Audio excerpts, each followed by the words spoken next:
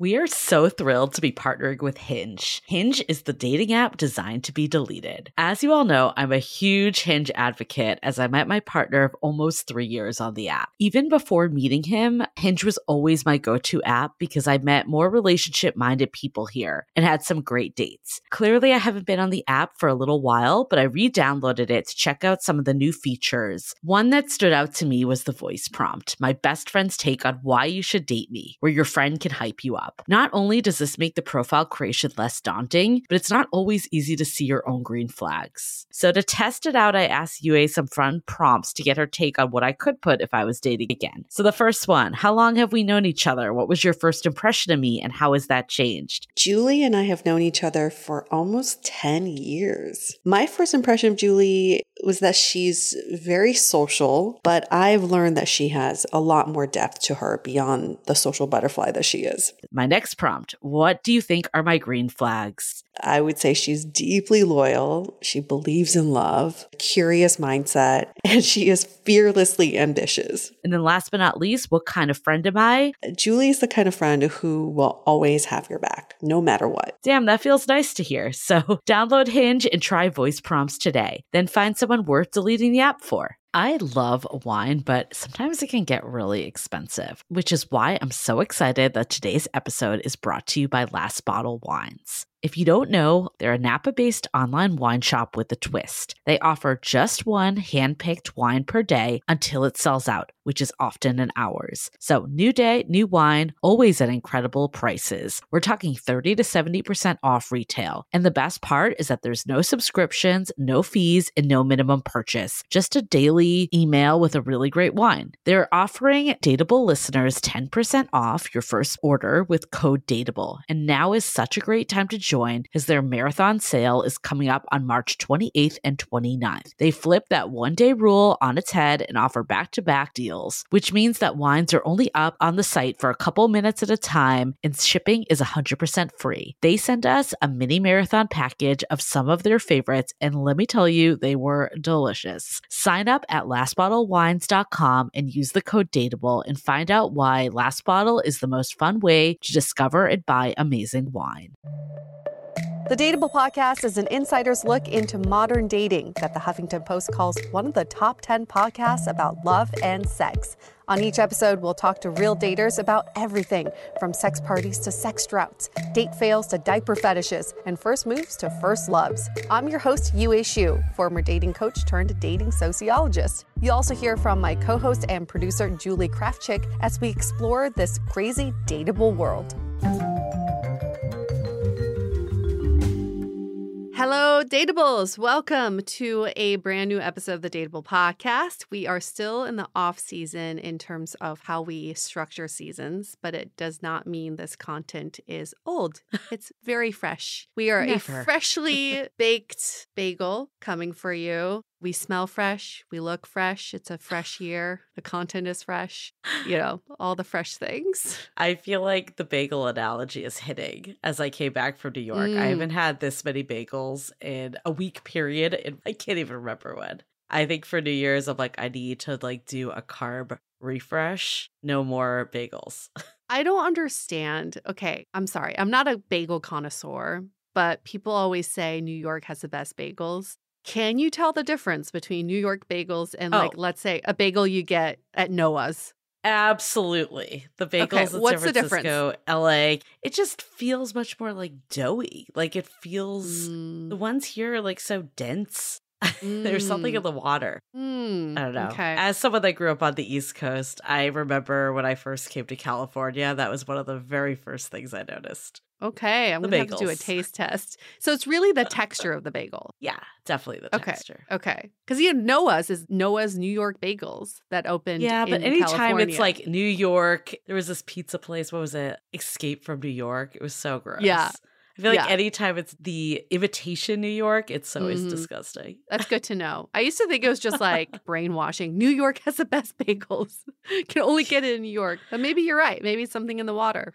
Well, we are doing something quite different for this episode. I will be interviewing Julie. We did this last season with a different topic. So we're going to try to actually do this every season because these episodes are really fun for us to do. But it seems like you all like it too. We get a lot of listens on these. So that's cool. That's good. And how we're structuring this episode is basically we want to talk about what are some of the things that are still standing in our way.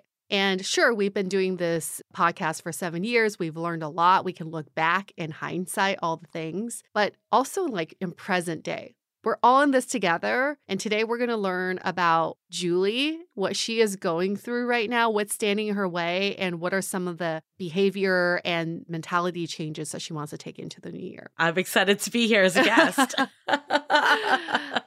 So who is Julie Krafchick? Julie Krafchick is... Oh my God, I get Yue's infamous intro. She is our co-host for the Dateable podcast. You may also know her as our producer for Dateable. She's been here since the very beginning. And you've been with your partner for over a year and a half now. Yep. Okay. Coming on to 2 years in April. Great. And as long as I've known you, this is the first relationship that feels like it is so much about the evolution of your partnership together. You both are learning together. You're really pushing each other forward and also having the hard conversations. And I've seen that along the way. And it's really nice to see you in a partnership where you feel like it just feels really real. And I think that's what happens when you get into these relationships after you've done 7 years of a dating podcast. You like are very real about a relationship. Like there's no sugarcoating. But there obviously are always things you can be working on in yourself, in your relationship.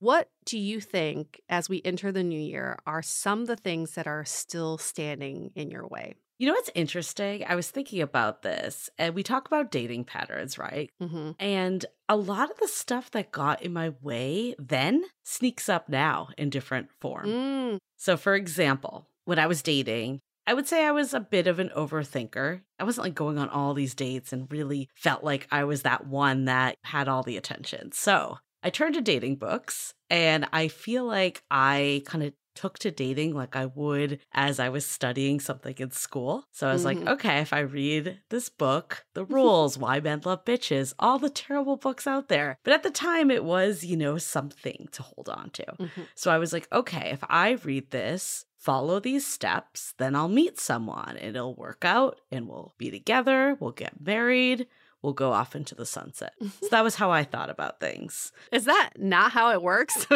I wish it was that easy. But I think the problem was that as soon as something went a little off kilter, I freaked out. Yeah. Because I had this expectation that things would go a certain way. And I think we're all guilty of this to some degree, just given our environment and our society, is it's very milestone based, right? So I think for me, I was very stuck on, okay, date 1 happens, and then I get a text from them within 24 hours or 3 days max. If I don't get in 3 days, then started to freak out. And then the next date will happen within a week, and then the one after that, the next week. So if things didn't go according to that plan, then my mind started racing. I was anxiously waiting by my phone, the whole shebang. Yep. And I think what I've realized now is that I've clearly overcome some of that for sure. And I can go into that more. But what I've realized is I'm still definitely attached to a lot of these milestones. Like, okay, after a year, we should be doing this. After 2 years, we should be doing that. And what I'm really learning is that we all process things differently. My pace might be slightly different than my partner's. And it's been hard. Like, I think hard to rectify that I'm not the only one driving this. Like, a relationship is 2 people and you need to come together and figure out what works for both of you. So I would say that some of that, like the milestone chasing, is still something I struggle with. And, it kind of feeds into my anxiety in the sense of like, okay, if things aren't 100% the way I think they should be, then like something's wrong. Mm-hmm. And it's really like trying to unlearn that it doesn't necessarily mean that way. And that being said, that doesn't mean I'm not going to like advocate for what I want in a relationship. So what I'm struggling with is like, how do you balance letting things, progress the way they should, but also being aware of what you want in the future and not just like forgetting and repressing that those are your needs. Mm-hmm. So how do you balance those two? That's kind of my biggest struggle in a relationship.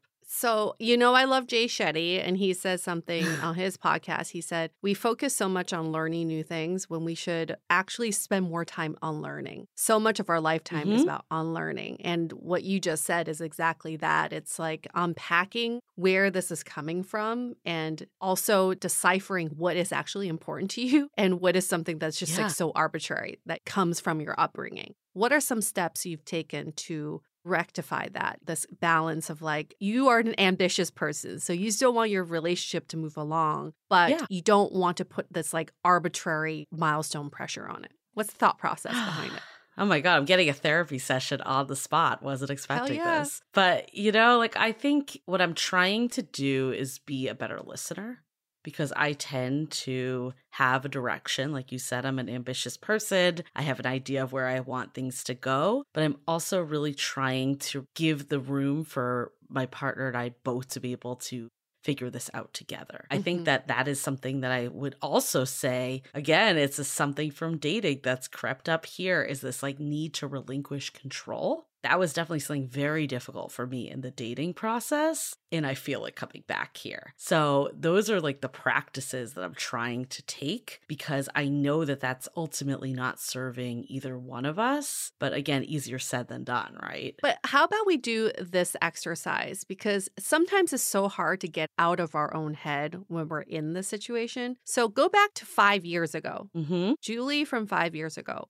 If you could revisit yourself from 5 years ago, what would you tell yourself? So 5 years ago, I was in the first like real relationship that I just like felt very like in love with someone. So I had relationships prior, but they never hit me the way this one did. This was, I would say, my first serious relationship. So where I was then, I was someone that never stated my needs. I think there was a lot of stuff going on in his life that prevented us from like fully being to really like actually just like doing this, like getting married, doing the whole thing. Like we talked about it. But that being said, I think I was just, I need to just let him figure stuff out, opposed to me being, this is what I need. And maybe I'm like overcorrecting a little now, but I think that's kind of an area that I've struggled with a bit. And I also can kind of blame like rom-coms in the works, but I definitely fell victim to this love conquers all myth. So we had an on again, off again relationship. And I'm like, oh yeah, it's all part of the journey. It'll work itself out. And I think I have always been someone that's like super creative, which is really good. But it also makes a lot of it, you live in your head in the fantasy. Yeah. And I was definitely doing that. I think there was a lot of that relationship now in retrospect that it wasn't really what I wanted, but I just like filled in the blank of this imaginary relationship that I did want. And it wasn't reality at all. So turning point for me was, and there were actually a couple turning points for me in my dating career, I guess. Like one of them was after this breakup, like I was destroyed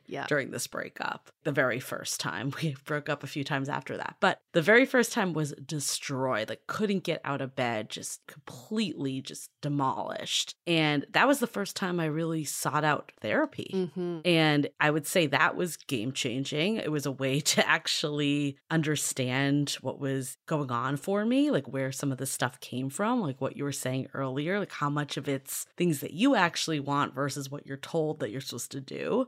So that helped like unravel a lot of the learnings. And then the other big thing was spending more time alone. I realized it was the first time ever that I took a year dating sabbatical. So it's probably around like 33-ish. I took a year dating sabbatical, like no dates at all. I met you around this time. You probably remember. Yep. And took a year dating sabbatical. But it was the best thing that I ever did in retrospect because I started to spend time with myself and really enjoy my own company. I realized that I was using a lot of distractions to never sit in silence and feel what I needed to feel and understand my emotions and thought processes, the whole shebang. So that was pivotal for me to really understand who I was as a person and then start to show up authentically. I was definitely in a very different place than I am now. And, every relationship helps you. Relationships are the biggest reflectors of yourself, that's for sure. They really are. And I'm guessing you would say to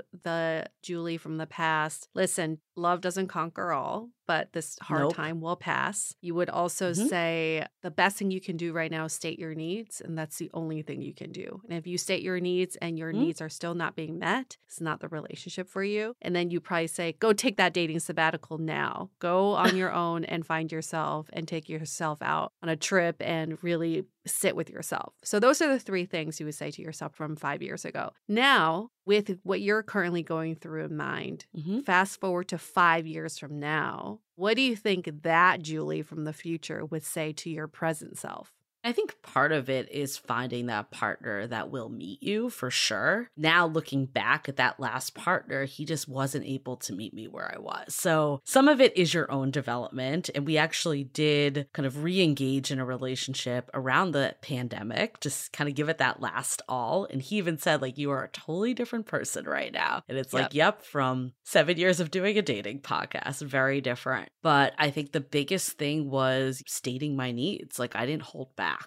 That was something that was very different last time around, and it's something that is currently in my relationship. Luckily, in this relationship, I met with someone that wants to make me happy and wants to find a compromise. And honestly, I thought all the personal problems my ex was going through were the issue, but I actually think in retrospect, it was the fact that like he wasn't committed enough. Like my partner now, it's like this commitment to just making it work. Even if we're going through a difficult time, it's like, I'm not going anywhere. Like, we're going to get through this. Yeah. So I think that's like a big thing before I like go into my own stuff. But I think having someone that will meet you is so core to the whole thing. I think that's worth repeating because people always think, oh, we went on 2 to 3 dates. We're not compatible, or this is not the right person for me. But how do you know? It's so hard to know whether someone's compatible for you. All you know is their commitment to you. Yeah. And the compatible person for you is the one who's committed to making it work. Totally. And like my partner and I are very compatible on many ways, which is what got us to where we are today. That being said, we are 2 different humans. And something that from this podcast, we had Dr. Alexandra Solomon on the podcast a while back. And something she said has stuck with me. It's like every relationship has conflicts. So the biggest mistake that people are making is that they're just leaving and then going back into the dating pool. But inevitably, they're going to meet someone else and conflict's going to come up again. Maybe it will show up slightly different, but it will be there. And it makes sense when you bring 2 people, like my partner and I are, I'm not 40 yet, but I'm almost getting there. We're in our 40s. That means it's like 40 years of life without each other. Yeah. Okay. Or even conservatively 38, whatever. And that's a lot of time and things to unlearn if we're going to keep the theme of unlearning, right? We've been navigating life on our own. We've been navigating with different people. There's a lot to come together. So I feel like it's the fairy tale that once you get in a relationship, everything's going to be smooth sailing. That being said, obviously there's more conflict than others. Like if you ever find yourself in a relationship where you're not happy at all and you're just like really constantly depressed and it's not a good fit, or of course like emotional or verbal abuse, that's one thing, but there has to be an expectation there's going to be some conflicts. Like I think if we think that there's none, we're seriously delusional. And I think for years, I just thought I had to get to the point of like DTR and then everything after that would be easy peasy. And people don't talk about relationships being hard. They talk about dating being hard, but no one talks about relationships being hard. Eliza Schlesinger, I still remember her stand up, the elder millennial, when she's like, people ask me, what's the secret? Like there's a key, there's an underground pathway to happiness. Also, the thing is like relationships are hard and sometimes they're easy and sometimes they're hard. Yeah. Like it fluctuates. It's not always hard and not always easy. But something that stuck with me when we interviewed Vienna and Connor was that she said, do you leave each other better after a conflict? Yes. That's kind of like the ultimate barometer, right? If you would leave a conflict and you feel terrible, like shit, then that's probably not a great way to deal with the conflict. But she's like, we welcome conflict because we know we're going to leave each other better after. And that's something I will say about my partner and I, is that we've both said this, is that we feel like we do conflict well together, that it brings us closer. Even if it's difficult, we've gone so far. I've said to people, I feel like we've had like 8 relationships in this last year and a half. It's a constant evolution. Like first 6 months is just the honeymoon period that you're just like head over heels, so excited to be with someone. And then you get into this stage of, okay, are we compatible? Like, are we a good fit? You know, you do some little thing and they're like, that's not how I brush my teeth and you're doing it different. Things that ultimately are such like a blip, like they're not really a method of like true compatibility. Or maybe you do find out something at this time. It's possible. But I think there's this stage, the rose-colored glasses come off and you're like, okay, this is a real person. And a lot of couples split in this time. And I think if you don't have those communication skills, conflict resolution, honestly, if I didn't do this podcast, like I feel like I wouldn't have even known where to start. Many people can listen to this podcast and hopefully are in just as good of shape. But I think without stuff like this, I would have just been like, oh, a conflict, we're not compatible, bounce. It's very easy to run. So what I'm hearing you say is the future Julie would tell your current Julie right now, you have a partner who is committed to you and he has shown you that. You have a partner who welcomes conflict with you and who does conflict well with you. She's reminding you, the current you. Okay. What else was she tell you? You know, another key thing. So I was always an anxious dater. And I think a lot of it was, I mentioned earlier, if things didn't follow this script that I thought it would go. And I had these expectations in my mind. And when someone didn't follow through, I expected them to be a mind reader, which, you know, I've learned over the years that is definitely not realistic, because why would anyone ever want that pressure? So I got a lot of anxiety when I dated. So when I didn't get that text, I remember too many times I'd be out with friends. Like I'd be there physically, but I wouldn't be there mentally because I'd be thinking about it. I remember like going to the bathroom and like checking to see if they texted me. And I mean, even doing some bad stuff like that I was thinking about earlier, like reflecting for this. I'm like, I feel like I've repressed a lot. But there was like even a time that I remember I was waiting for this guy. We had been on like 2 dates, so I barely knew him at the time. Yet in my mind, he was perfect. But of course, this was like based off nothing, right? It was based off superficial qualities. Like I thought he was cute because he was tall. I thought he was smart because he worked at Google. Like I knew nothing else about him. I actually even like remember him like talking about his like father passing on the date. And I was just so immature at the time. Like I didn't even know how to like respond. So I just kind of was like, I feel like I, in retrospect, gave him nothing back. To me, though, it was all good on paper. So it was like working. And I just thought like this was going to be something. So then when he kind of didn't text when I thought he was going to, like I freaked out. And I remember even like making out with a guy friend just to get like extra validation that night. Which is like so sad in retrospect. You've probably been there. Yeah. Or it's just like you need that validation. So much of your validation is tied to like if someone texts you or if they make plans. And it's like, this person's a stranger when you really think about it. And funny story, I think I've shared this on the podcast, but we ran into the same guy 5 years later. Remember we did our Dateable event and he was there randomly? And he was like, it was and just you like didn't even remember his name. No, I didn't remember his name. I didn't find him attractive at all. Like it was just such like a blip, but like in the moment, it feels like the world is ending. The anxiety was definitely crippling for me, and not getting that text was that thing for me. And it's one of those things that I've definitely done some work on. Like, okay, they could be in a meeting. They could be doing something else that has no indication if they like you or not. Not everyone's a good texter. Some people prefer the phone, all that. I've done all the rationalization. Yet it has stayed with me as like the one anxious thing that I have. So with this current partner, I mean, first of all, he was just from day one would like ask me on the date.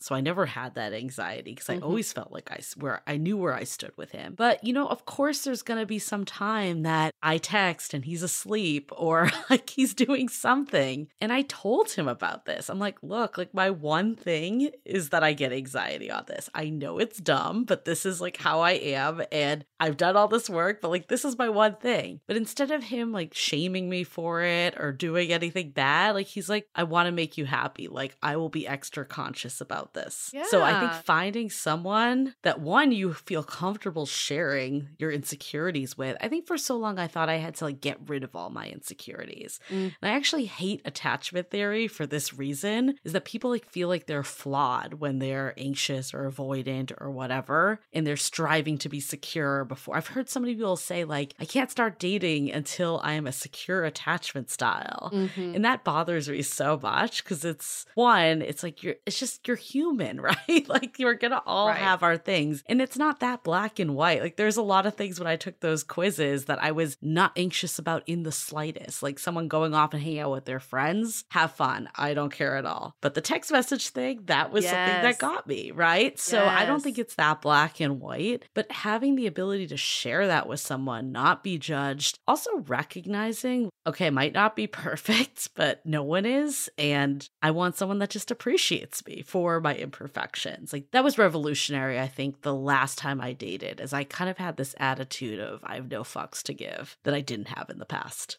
Finding a partner who not only accepts you, but embraces you for who you are, who says, okay, because like knowing you for as long as I've known you, I'm like, Julie likes to text, like this is a thing. And so oh my God, yes. Let's text. And that's like your partner really embraces you for that. And if you meet someone who's like, listen, I really hate texting and that's great that you need that. And I'm sorry you need that, but I just can't give that to you. That's good to know too, right up front. This is also something that I know you don't like attachment styles. I don't like love languages for this reason, because I really think love languages is just dependent on what you're missing in a relationship. It will change based on the person you're with, right? It's like, no, I don't always need words of affirmation when my partner gives me a ton of words of affirmation. Exactly. If that surfaces to the top, it probably means that I do need that in my relationship. Okay, so future Julie would also remind you that your partner embraces you for who you are and also is willing to work on these maybe insecurities and anxious behaviors with you. Yeah, I want to say one thing for what you just said, because it definitely made me think about it, was this texting thing, right? It seems like it's such an insignificant part of relationships, but I think it does go deeper. Like one, can the person meet you where you're at? Like even if they're not a texter, are they willing to do it because they know it makes you happy? And it's important to you, not even just happy, but like feeling secure. Like, I think that's number one. But also, in today's world, texting is so important. That is our primary mode of communication a lot of times. And I still appreciated that, like at the beginning stages, even now, if we aren't together, then I know that he's going to be responsive and quick and do that because one, that's the way he is, but also because he knows it's important to me. And I had partners in the past that I would justify like, oh, they're just not a big texter. I remember like it was like pulling teeth to get my ex, the one that had to go to the UK, to do a video call. Like it was like pulling teeth. Where like my partner now, like anytime we've been apart, if I was on a work trip or we were traveling separately, he's like, oh, let's do video calls. Like it's so easy.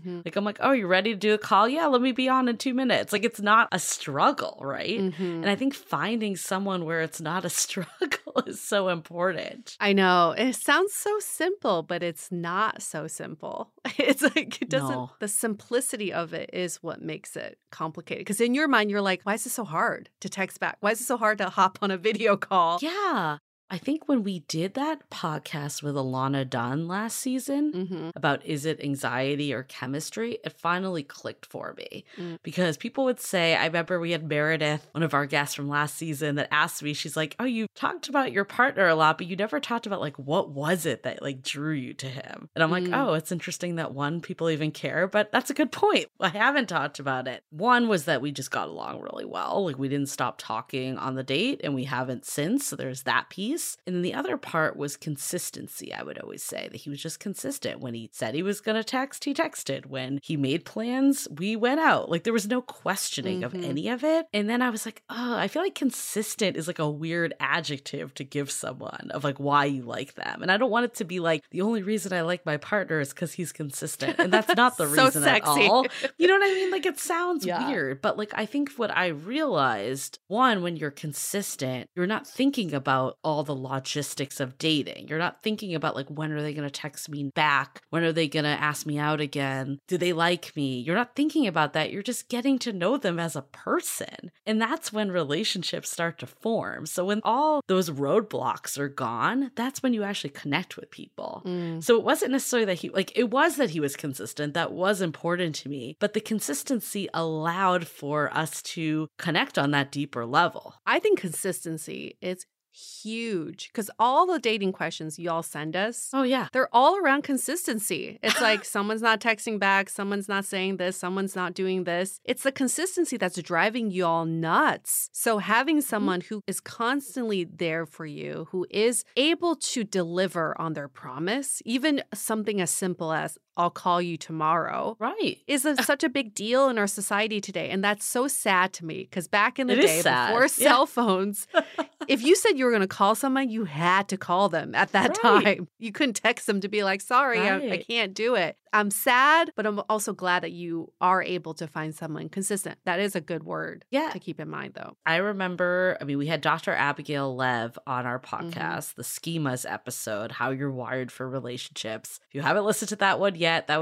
would say that was probably our most popular episode ever So in good. terms of number of listens. And it was really fascinating. We talked about schemas, which are basically your beliefs about how you view the world that come from your upbringing, come from your interactions. How you're wired. Yeah, how you're wired. And I found out fear of abandonment was a big one for me. And we did this exercise with her when we did the sounding board. And she basically turned our schemas into what traits are you looking for in a partner.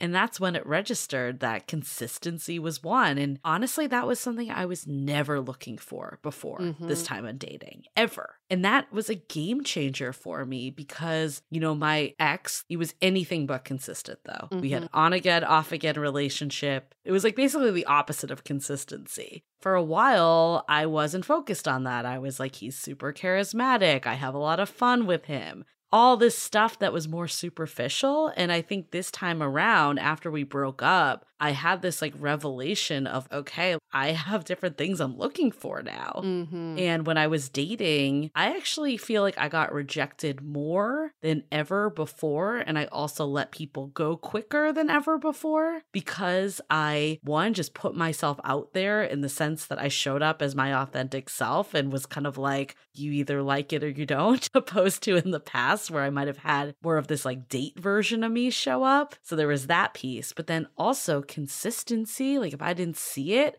I was out. I don't know if you remember this, Yue, but I had this guy that I was talking to while I was in Boston. This was winter of 2020. I was back home. I was like, thought we were in love through text. I was like, oh my God, Yue, like, I think this is it, which is so stupid. What do you think about it? Like, talk about getting ahead of yourself. But okay, it was mutual. Like, he was going to come meet me at the airport. Like, it was like this all the time. Anyways, of course, as soon as I fly back, the shift happens. All of a sudden, this guy doesn't have any time to meet up. Super busy at work, has these family issues. We never met up in person. I still to this day don't know who he is. But he was like kind of stringing it along still, like not being super responsive, but like when he was, he's like, I'm trying to find a time, but just couldn't pull together an hour to meet up. I basically was like, this isn't what I want, right? Like this shouldn't be that difficult. Like if someone wants to meet you, they want to meet you. If they don't, they don't. And of course, life happens. I don't want to say there's nothing ever in the way, but at the end of the day, that's bad timing. And that means that wasn't your person.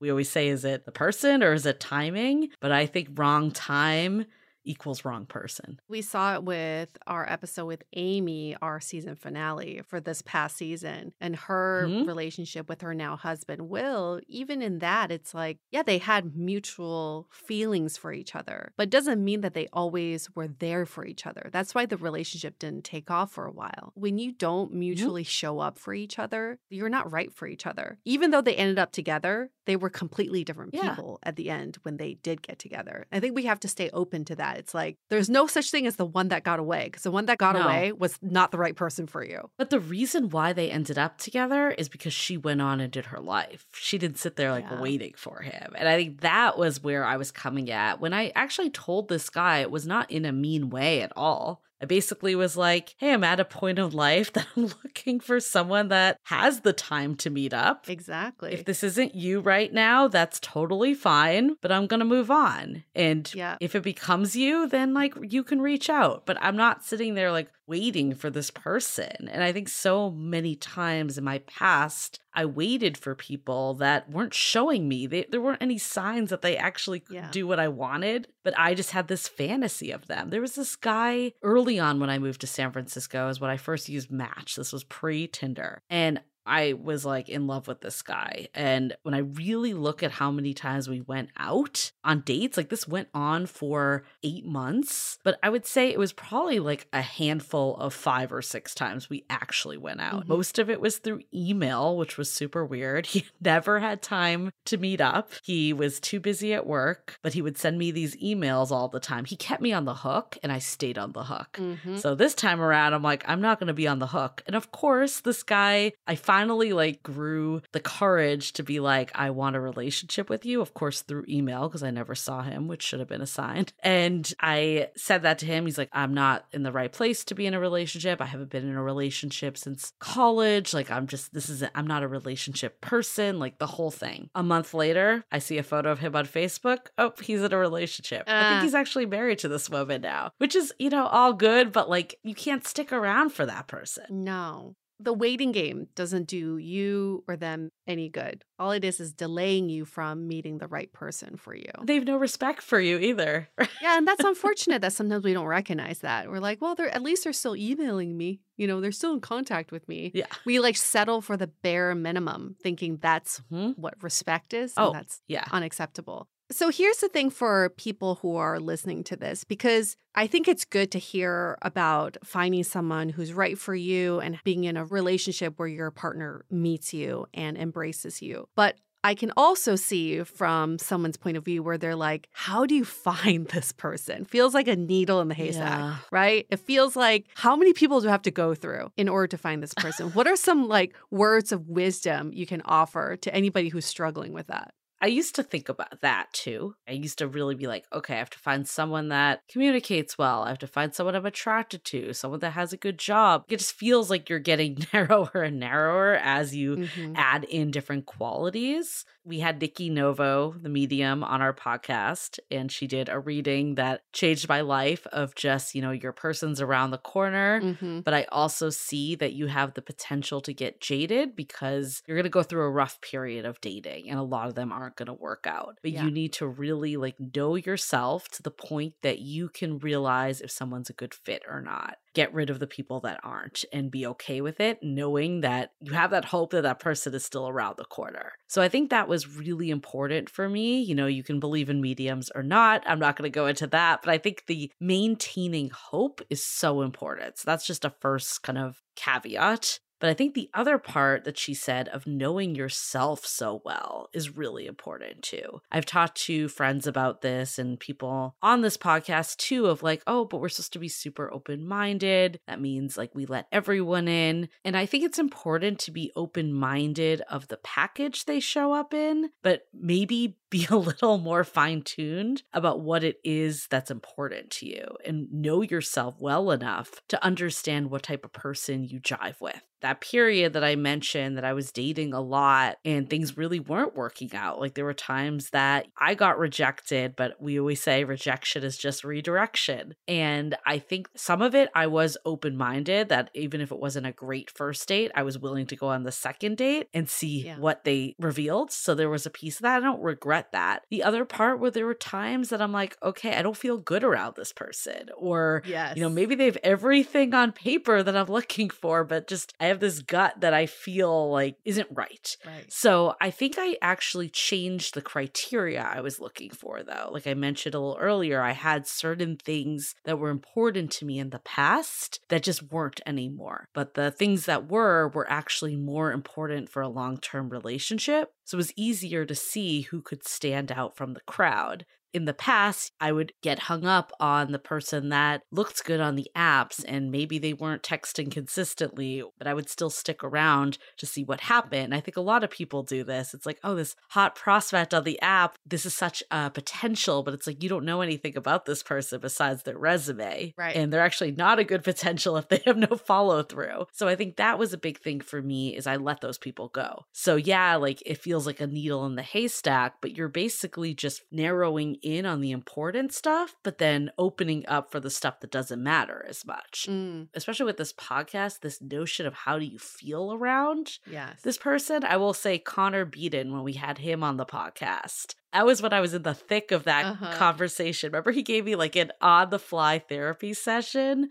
And that was when I was going through that situation with that guy that was hot and heavy while I was in Boston and then disappeared when I returned. And I remember we talked so much about feeling. And I remember coming out of that conversation, I'm like, this doesn't feel good. Like, I don't feel good like waiting around for this person that is being super inconsistent, showing that like I don't need to be like the number one priority before we met, but it still should be a priority to meet you. So that's when I learned to let that person go. I actually think the biggest mistake people make when they're dating, and this is what held me back for so long, is holding on to the wrong people.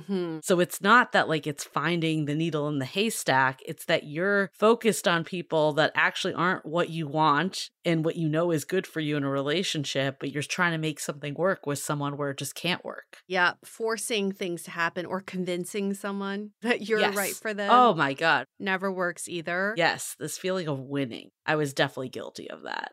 Let's hold that thought for a quick message. This episode is brought to you by Apostrophe. This new year, I've committed to kicking it off right by finding small ways to help me look and feel my best. Taking care of my skin is a huge part of my new commitment to self-love and self-care. That's why I'm excited to partner with Apostrophe, the sponsor of this episode. Whether you're dealing with breakouts, signs of aging, or acne scarring, Apostrophe's mission is to empower you and help you feel confident and comfortable in the skin you're in. Apostrophe is an online platform that connects you with an expert dermatology team to get customized acne treatment for your unique skin. Simply fill out an online consultation, snap a few selfies, and a board-certified dermatologist will create your initial customized treatment plan. My products came with detailed instructions and also explanations of each ingredient. Lucky for you all, we have a special deal for our audience. Get your first visit for only $5 at apostrophe.com/dateable when you use our code DATEABLE. That's a savings of $15. This code is only available to our listeners. Again, go to apostrophe.com/dateable and use our code DATEABLE. What about someone, let's say they've listened to every episode of Dateable, they truly believe that their person's out there, but now the question is, how do you put all this into practice without turning it into a numbers game? Like, how many people do you really have to go through to narrow in on what it is that you're looking for? I do think it's a numbers game in the sense like you have to meet some people. If you don't meet anyone, then things aren't going to work. But I don't think you need to go on hundreds of dates. I think all that does is exhaust you. The times that I went on hundreds of dates, that's when I couldn't get past a third date because you also have the mentality of someone else is around the corner. I remember being on a date and like in the bathroom using Tinder, like swiping to find someone new to talk to or checking in on my messages. And I think that can actually really prevent you from really getting to know someone. So I actually think the times personally when I've had the most success is when I was dating less people. And you might be asking, like, how do you know what you're looking for? I think you can tap into your friends, your family members. Like, who is it that you come alive around? Like, what qualities of them are important? I was talking to one of our mutual friends the other day, and she was saying, like, she's looking for someone funny. And I'm like, well, what does that mean? Because, like, funny could be, like, a lot of different things. You're saying that you're turned off by this sarcasm that this person's doing. So maybe you need to get, like, more specific specific of like what it is that funny means to you. So looking at like who it is in your life that you feel the most you around is really important, because then I think you can recognize when you see that person quickly. You might not know that they're like the one on date one, that's for sure, like that's impossible, but at least you'll know that there's someone that's worth investing in. Like my partner was not fireworks on date one. We just got along really well, and I knew like this is someone that I felt good around, felt like a good version of myself.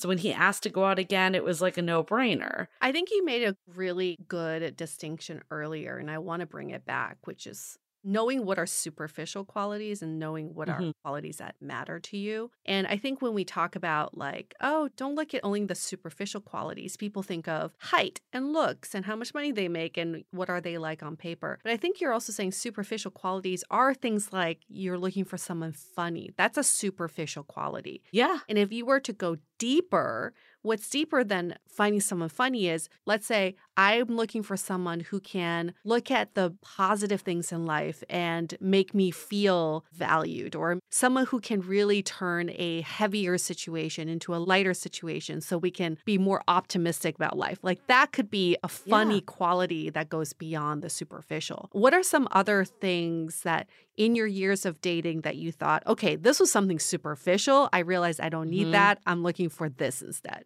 The funny thing is a big one. Like, you don't need a stand-up comic.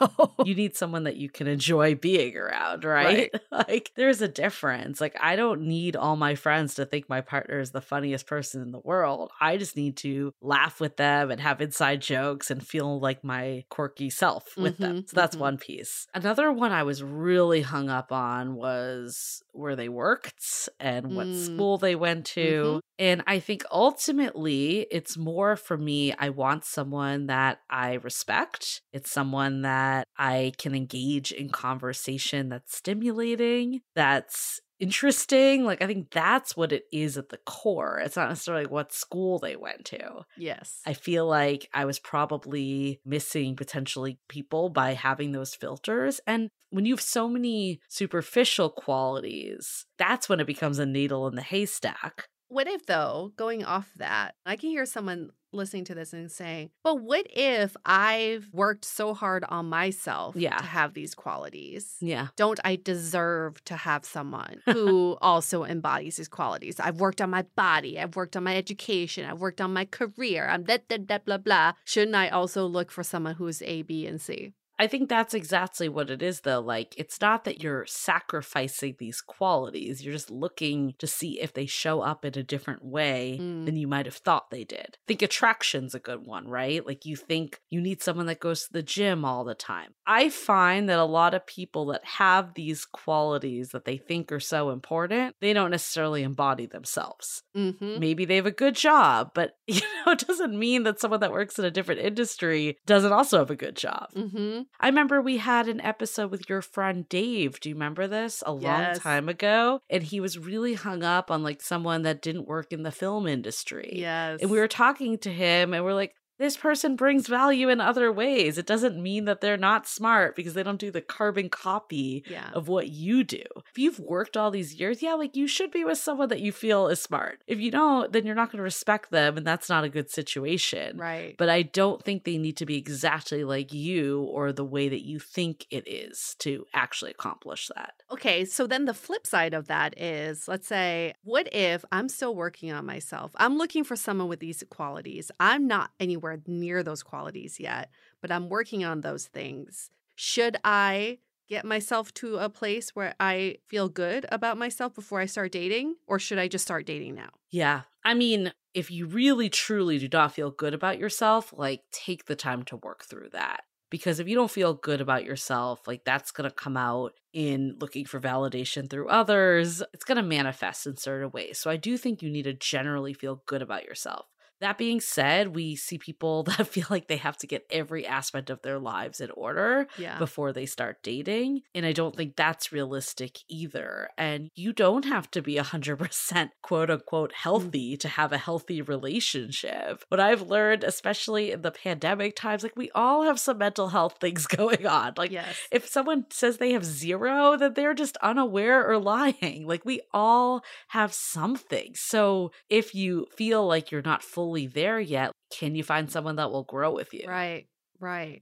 Okay, so we're getting past the scarcity mindset. Like if you had your own personal medium, you can just say your person's right around the corner. You will have to go through some shit to get to them, and it'll be worth it. Okay, we got there. We talked about this numbers game and how it's not a numbers game, but you still need to get yourself out there in order to practice your relational skills. That's very important. Yes. And once you are in a somewhat of a relationship, the start of a relationship, I feel like this is like the do or die period for a lot of people too. How can you be present in a relationship, but also feel like your relationship is progressing? I think it's checking in with yourself too. I'd say being present in the moment is super important because we don't want to be just fixating on all these milestones because that's like the future, right? Showing up to every date, just curious. Like, I want to get to know this person more. But let's say you're on date 3. Things are going well. You've made it to the 3rd date. The 4th date's coming up.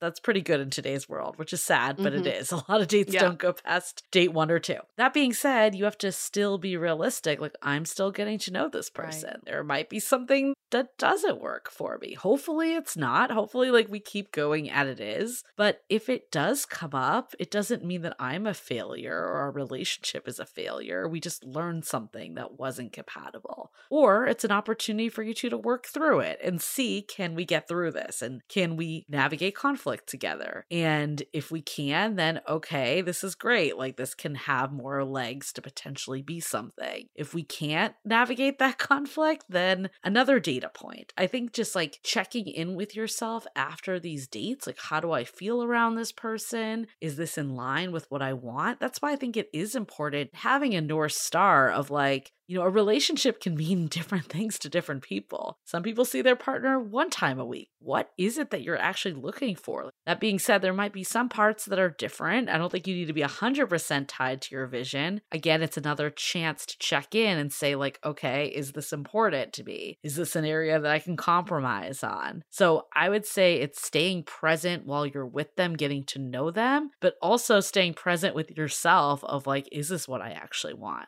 When you find your previous self creeping back up, do you have any like tools or mantras that you do to help you snap out of it? What's your process with that? I think actually I approach it very different than I used to. So in the past, like I would go to my friends or I would get in my head, and now I just get it out with them and talk about it. So I actually think I'm trying to not necessarily deal with it the way I once did. In the past, if I felt anxious, I would go around the block, take a walk, cool off. And while that is something I still could do, it's not like I'll never go take a walk and try to center, but I feel comfortable saying like, this is making me uncomfortable right now. I would rather stay true to myself and what I need in a relationship, give my partner the opportunity to meet me or compromise again, like if it's something I can give on, or, you know, if we had to part ways because I'm not getting my needs met, then that's like more important than suppressing them. Right. So you're saying like a commitment that you are making in a relationship is really first and foremost a commitment to yourself. It's like I'm committing that I will always honor my needs, listen to myself, express my needs and my feelings. And I promise, I commit to not repressing these feelings in a relationship. And when I do feel like the need to do so, then maybe I need to reevaluate my relationship. Yeah. And that doesn't mean that I'm not committed to my partner. I think actually it's in a way it's more committed to them. It is. Because they know where they stand. Yes. Like the worst thing, and I've done this before, is you repress it and then you snap, right? Because you're upset about something that you haven't shared for months and months. That is worse because this person is totally taken off guard. They don't see it coming. In their mind, everything's going well. I think that's so much worse. Sometimes we put things out there and it's a miscommunication and I interpreted something different than it was. That happens. But also there are times that, I put it out there and it can be uncomfortable. Like you started this conversation. This is like the most real I've been. And I do think that's true. Did you see Michelle Obama put something up about like her relationship with Barack? No. It's so powerful. So this is what she said. As an adult, I've lived in a number of places, but as far as I'm concerned, I've only ever had one real home. My home is my family. My home is Barack. And here's the thing. Our marriage has never been perfectly 50-50. One of us always needing more or giving more. We have to be willing to listen to each other honestly without defensiveness. Only then can we evolve together. Over the years, a lot of young people have asked me about marriage, and my response usually goes something like this. You have to prepare yourself for long stretches of discord and discomfort. You have to learn how to make real compromises in the way you've lived as individuals. Glamorizing a relationship while you're dating will lead you straight to difficulty once you're married. You can't paper over problems when you're living with someone day in, day out. So you have got to ask yourself, what are you truly going to get out of this relationship? Have you truly thought it through? Do you want a wedding or do you want a lifelong partner? These are two different things. Together, you're answering the question, who are we and who do we want to be? That's the difference between rom-com and doing life together with someone, for real. I wish more people, though, were open that it's hard. Because, I actually feel like this is the most healthy relationship I've ever been in. And it's still hard. Like I was saying earlier, you're bringing two people that have different life views together. Like, there's no way you're going to be 100% in lockstep all the time. And I also think that we know how to exit out of things. We know how to run. Yeah. We know how to end things, but we don't know how to sustain something. That's what's the hardest thing about a relationship is you learn while you're doing it. But it's so much easier to just shut that door and be like, nope, not dealing with this. It's tempting too. I would say that's definitely something that I struggle with is that it's easier to do that. But I know that isn't really what I want. Yeah. And I think that's a reminder that you have to keep telling yourself this isn't what I want. In the moment, you're avoiding the discomfort, but is this actually giving you the relationship and the life that you're looking for? Well, to wrap up this episode, I want to present a case study for you, and I want to see how you respond, what your analysis of the situation is. It's a very scientific case study based on a very deep and well thought out show called Bachelor in Paradise. I'm going to give you yours on Fuckboy Island. I can't wait. It's deeply profound and has really helped me through a lot of my relationship woes. Anyway, here's a case study. So as part of Bachelor in Paradise, in case anybody doesn't know the premise of the show, and I'll do this for you too, Julie, is you have all these cast-offs from the Bachelor and Bachelorette seasons. They come on to Paradise. They have to basically get to know each other, couple up, and in order to stay on the island, they give each other roses, and you only get roses if you're in a couple, right? But every once in a while, they introduce new people onto the island. So you could have a relationship with someone, and that new person asks out your partner, and your partner can either accept or stay with you, just to go on a date. So this happened twice to two different couples, two seemingly solid couples. And both of them were the guy and the girl in the relationship. A new guy gets introduced onto the island and is interested in the girl in the relationship, asks her out. She then pulls her partner aside and says, what do you think I should do? Both of these couples, the guy said, I respect you. I do not own you. You make your own decisions. I wouldn't love it if you went on this date with someone, but it is ultimately up to you. I do not make that decision for you. And both those times, the women freaked the fuck out and said, you should have said, you do not go. I will not allow you to go because I like you so much. You didn't fight for me. Because of that, I'm going to go on this date. Happened twice, 2 different couples. Go. What's your analysis on something like that? Yue, I haven't even told you this yet, but I just came back from New York and I had this exact conversation with one of our mutual friends. Shut up. With a guy, the situation she's in, and her girlfriend felt the same way as these couples, that it was just like, this guy should have fought for her, and like, this doesn't mean he likes her because he feels like he's not like telling them that this is their property and like get off, right? And she asked my partner and I what we thought, and we were both like, I think he's right. Like, he basically said something along the lines of like, I know we're a solid match. If you want to go explore other things, that's okay, but I know I have confidence in what we are, and I know ultimately we'll end up together. And I actually thought what he said was really confident, and this situation was they hadn't been on many dates, similar to like this, Bachelor barely know each Paradise other. Situation. Yep. Barely know each other. I mean, this is part of the game, right, on this show. So like, let's be honest, that's part of the whole thing. It's one of those things in early dating, until both people are like, we are committed to doing this and we're gonna be exclusive, we're gonna define the relationship. Yeah, it would suck if you're like the person you liked was dating someone else, but like, you really have no claim on them. No. And I think this whole treating someone like your property, it could be in the moment, it could feel good, like, oh, this person's really into me. But I think actually long term, you want the person that gives you that independence and that feels like they don't own you, and that they feel like, hey, like, I'm confident in what we got. And if you need more time to figure it out, go for it. But I'm good. I know this is what I'm looking for, and I'm going to stay committed to this. Like, that is ultimately what you want. And I think you can't control other people. So yeah, it would suck if the person you liked was dating other people. But if they're still in the mentality that they want to explore, this guy said something similar, and I felt like this before. It's like, if hypothetically someone I was with wanted to explore and they found someone that was so much a better fit for them, why would I want to be with them, right? Like, you want to be with the person that feels like you're the best fit for them. Right. Like, you don't want someone that's constantly like, oh, is there someone else out there? Like, let that person go on the date. I've had this happen to friends before. They've gone on the date. They've realized like, hey, this other person I'm dating is pretty freaking special.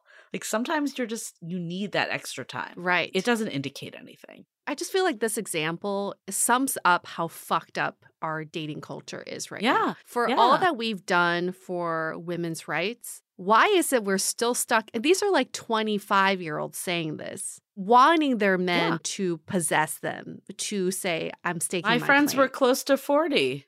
It's like, why are we still stuck in that mentality, and also expecting these guys to tell them what they want to hear, like being mind readers? And these men are treading so lightly on this and trying to say the right things, but they both got fucked over from it. Right. Why are we here still? Well, I think it's a few things. I mean, I think it's society's portrayal of like men, right? Like, they should be alpha. They should fight for what's theirs. All these like myths, essentially, that the men are the aggressors and they're the ones, like, they go after what they want. And if they're not going after you, then they don't like you. I think, first of all, the world has changed a lot. Yeah. Two, you're bucketing every single man, woman, whoever into one category. Like, everyone is a human being that processes things differently. Like, that's just not, it can't be that general. So I think there's a lot of societal norms on men that they fight for what they want. So when you don't feel like the guy's fighting for you, at least with hetero relationships, I think we're really victim to this as hetero women, because like, we're told like the prince is going to come save us and they'll move mountains to get us. And then when that doesn't happen, we equate it to they're not that into us or they don't like us enough. Right. Yeah, I think it's a societal thing, and gendered roles is really what it boils down to. Do you have any theories of what you think it is? It's like the whole, someone likes you, they'll fight for you. And that's our concept of fighting, is if they stake their claim on you. But also men are being fed a different language, a different school of thought, which is like, set your woman free. She is independent. She can make her own decisions. Yeah. Do not make decisions for her. So we've got like two competing schools of thought, and they're just not jiving well. It's like we're not moving forward in society if we keep competing with each other with these thoughts. I think this is like the old versus the new. Like this comes up all the time. Like even the example of paying on a date, right? Right. It's just like this new versus old mentality that we are so in conflict with. I know. And that's why we love doing this podcast, because there's just so much. There's so much to talk about. Yes. So much to unlearn, which is the major learning from this episode with you, Julie. Any final piece of advice for anybody who is just feeling stuck and they feel like something is getting in their way? What's a final piece of advice you've give them? I think it's just confidence in trusting that it's going to work out the way it should work out. It will happen. It might not be overnight, but it will happen for you. It hurts me so much when people have like someone that ghosts them or sends a dick pic or something bad on a dating app and then they delete all the apps. Yeah. And it's like, we can't let other people get in the way of what we're looking for. Like the next person you swipe on could be amazing. And it's just having the confidence to say like, I'm going to do me, and that's looking for someone that's on the same page of a relationship, then keep going. We can't let other people take us off course. Mm-hmm. And we also have to remember that we're all catches. And I know that sounds so like cliche, but I think a lot of times we forget that. Like we're so focused on getting that next date or making this person like us. And I was victim of this for years. But like, what do you bring to the table? Like if you have friends, if you have family members that love you, like you bring something to the table, like ask them what it is. Like maybe sometimes you have to hear from other people, but keep that in mind of like, I'm awesome. Like someone is lucky to meet me. He gives too much power over to other people in the dating process. So true. Love hearing that. And your partner's very lucky to have you. He knows he that, is. But I'm reminding him. But I'm lucky also, right? We are constantly evolving human beings, and we're constantly learning on this podcast. So what are some of your biggest takeaways to our listeners? Tag us on Instagram with your biggest takeaways or any action items that Julie inspired you to do. Tag us on Instagram at Dateable Podcast. We mostly check Instagram. And also you can email us hello@dateablepodcast.com with your thoughts, your questions, or suggestions for future episodes. We are still very much working on season 16. We're going to kick that off very soon next month. But in the meantime, we'll just keep giving you all content along the way. It's going to be a fun ride. Yeah. And I mean, we also have our new newsletter that we just launched. So make sure to sign up. We are going to be breaking up with bad dating behavior and habits. Yes. And I think this conversation and next week's conversation, when the tables are turned and I interview Yue, then we are going to really dissect like all the things that are really getting in all of our way and look at like, how do we stop? How do we say goodbye to these aspects that do not serve us and start finding the right people and start falling in love? I think you and I are both sick of hearing about how much modern dating sucks. Yes. And like, it doesn't have to. A lot of this stuff stems from like deep down in our society and just the culture overall. But we want to kind of take it layer by layer and start to unpeel. So this is a completely free newsletter. It's really us trying to like distill some learnings, get you to reflect. There might be homework assignments. I hate using homework assignments, but opportunities to, dig a little deeper within yourself. So make sure to sign up. Go to dateablepodcast.com. You can go to our Facebook group. Any way that you can get on this mailing list. And yeah, like I mentioned, next week, I will be doing the interview with Yue. So if you want to hear about all of her past dating habits, behaviors, challenges, what she's learned, how she's broken free from all of it, then tune in next week. All right, wrapping up this episode. Stay dateable. The Dateable Podcast is part of the Frolic Podcast Network. Find more podcasts you'll love at frolic.media/podcast. Want to continue the conversation? First, follow us on Instagram, Facebook, and Twitter with the handle @DateablePodcast.